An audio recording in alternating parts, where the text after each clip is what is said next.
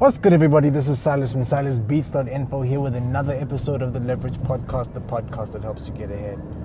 This is episode 6, season 2, and in it I want to ask you just to evaluate, just so that you know who you're letting in. A lot of us are too quick to let people into what we've worked so hard for. I sat in a conference and someone said, dude, you know what? Why, as an artist, someone who's taken so much time to develop your craft, you spend so much time taking shit from everybody, saving up, and doing all kinds of things, just for you to approach a random person that you don't know and ask them. You basically place your career in their hands and say, I need you to manage me or manage my work. Like when I thought about it like that, I was befuddled because it's so true. Some people are like, dude, I need management. I'm like, you need to know who your manager is. You can't just get a good manager just by asking a person and saying, dude, I need good management. And unfortunately, more often than not, you're not entitled to the best managers because you haven't built up enough leverage. You don't have enough of a name to say, I'm going to get the best manager. Also, it's a risk.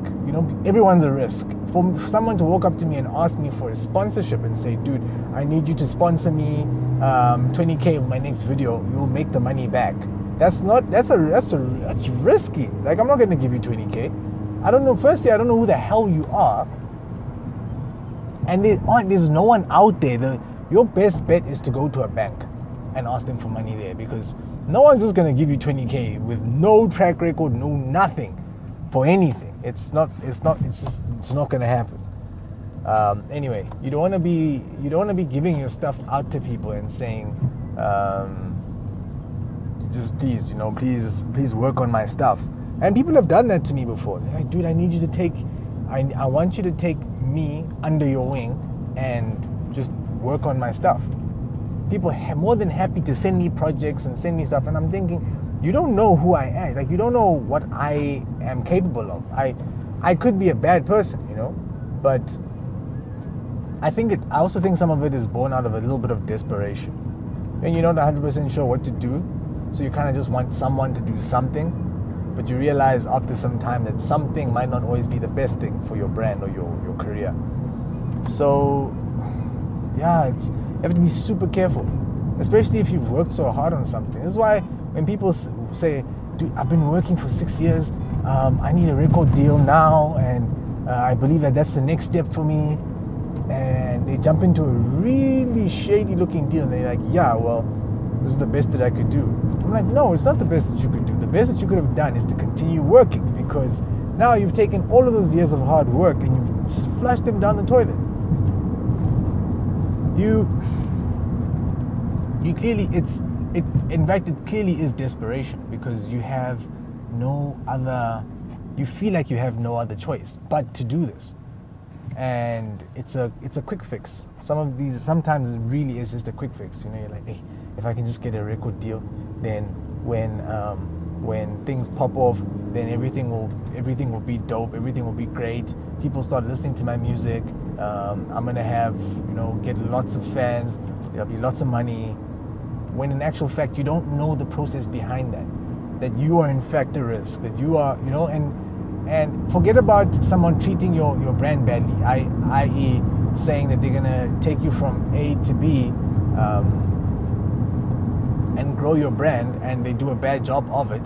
The people that will exploit such a situation, because remember, when people are desperate and they have a little bit of cash, they've got a little bit of funding, that's when people pounce.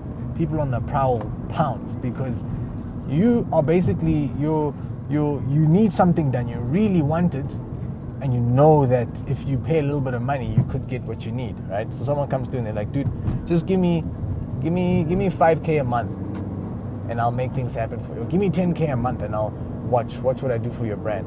Because at the end of the day, you could end up with absolutely nothing. Except for, one or two cell phone numbers, a couple of stories. This is actually, I sat with a PR guy. I'm not going to mention any names, but when I sat with him and I asked what he offers, he was like, yeah, no, you pay me 6,000. It was 6,000 Rand at the time, which was quite a bit of cash, but it was something that I was willing to do for maybe 4 or 5 months just to give me a little bit of traction. Yeah, you give me 6K for as long as you want to. And what will happen is I'm going to take your brand and I'm going to push you to the next level. I was like, okay, cool. How are you going to do that? It's like, no, I'm going to go get the correct contacts. And he's very vague about everything. Very, very, very, very vague. So eventually I asked, I was like, okay, cool. So how many of these contacts do you actually have? They're like, yeah, most of the contacts I have are actually in the gospel world, and it would just be a case of me having to make the correct phone calls to some of my contacts to get the correct contacts for hip hop. I was like, you're kidding me. You're literally saying to me that you have no contacts. I have no contacts. But we're gonna make this work because I'm giving you 6K to go find contacts and build a name? Nah.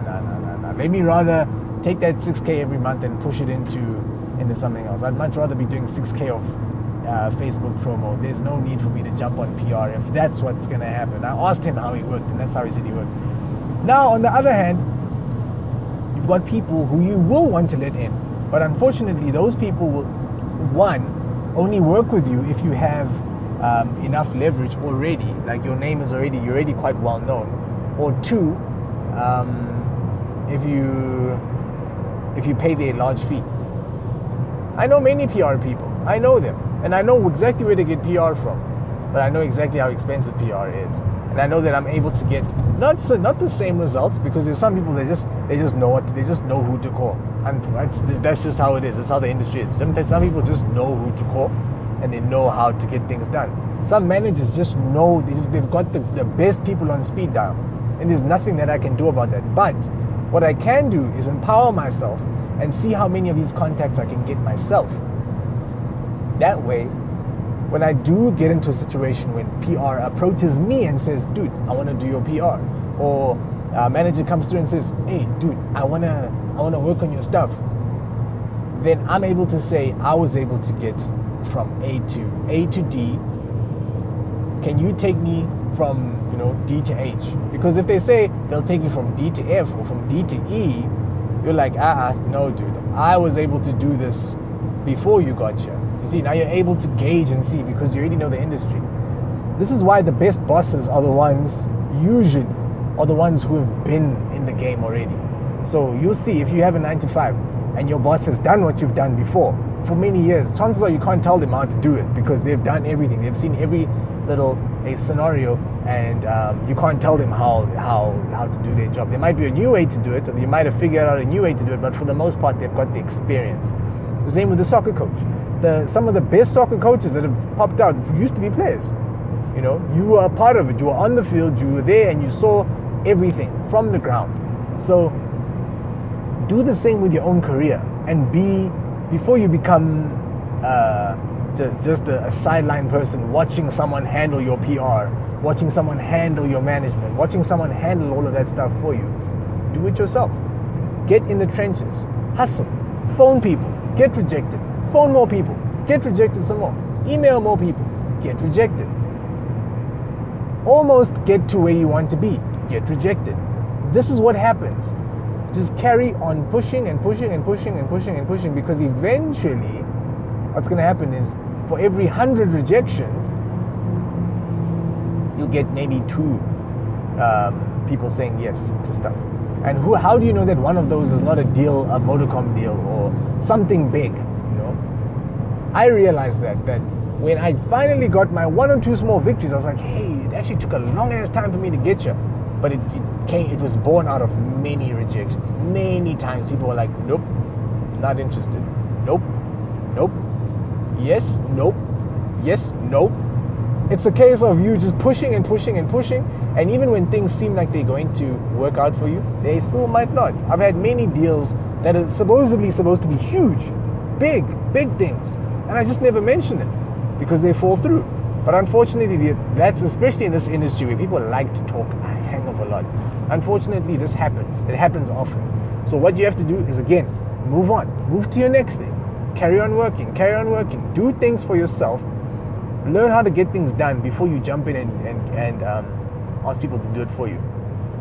If I was a rapper, I would at least learn how to record, mix, master. At least do it once. And there's people out there saying, I couldn't be bothered to do any of that stuff. I just want to sing, or I just want to rap. That's ignorant. Get into the process. Be there. Do the things. If you don't know how to handle, if you are a music producer and you're like, hey, you know what, I wish I could, I wish I had vocals and stuff to handle. You handle your own vocals. No one has to hear any of those songs.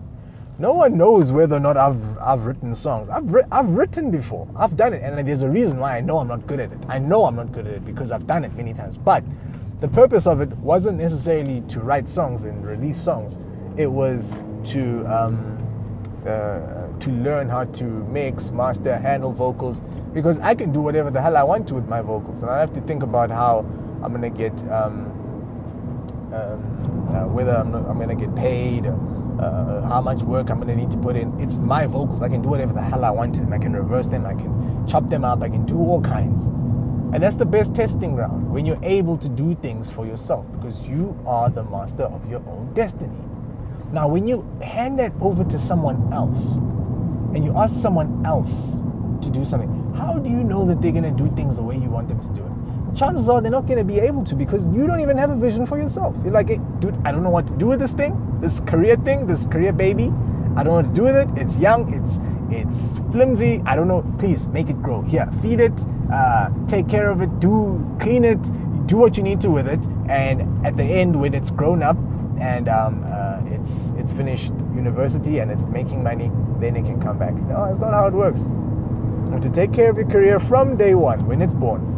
You have to sit there with all the shitty diapers, and you have to feed, and you have to go through sleepless nights of crying. You have to go through each and every single one of those things before that then moves to the next level, where the shitting becomes a bit less. There's a little bit more body control, and the child starts to do stuff. All of a sudden, the child starts moving. You're like, oh, okay, so this is what happens next. Then from there, you move to the next thing. First words.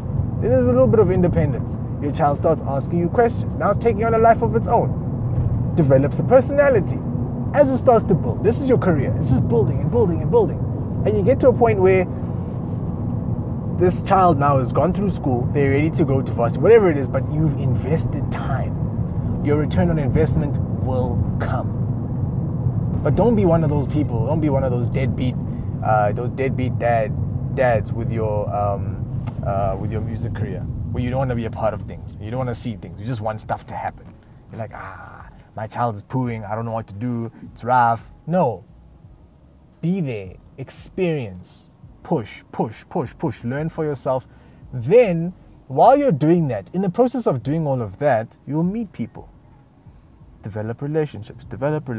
People always say this, and people always take this so lightly. Developing relationships. Yeah, I've developed a relationship with so-and-so. No, it takes time to develop a good relationship. Once you've developed this relationship, then from there, you can start talking about, hey, can you manage me? Can you, it might be a publisher or someone like that you are now happy to handle your work, to do stuff for you. You can say, cool, let's move. But before that point, don't do it prematurely. When you've got no leverage, you usually end up sad and unhappy, and things just don't happen for you. Just don't be one of those people. It's easy to become one of those people. I see them every day, hitting me up. Dude, can you manage me? Or dude, don't you know how to get a hold of Ambitious? Why? No, I want them to manage me, man. I want them to do my stuff for me. Why? Yeah, no, man, that's when the money's gonna come. I'm like, no, dude.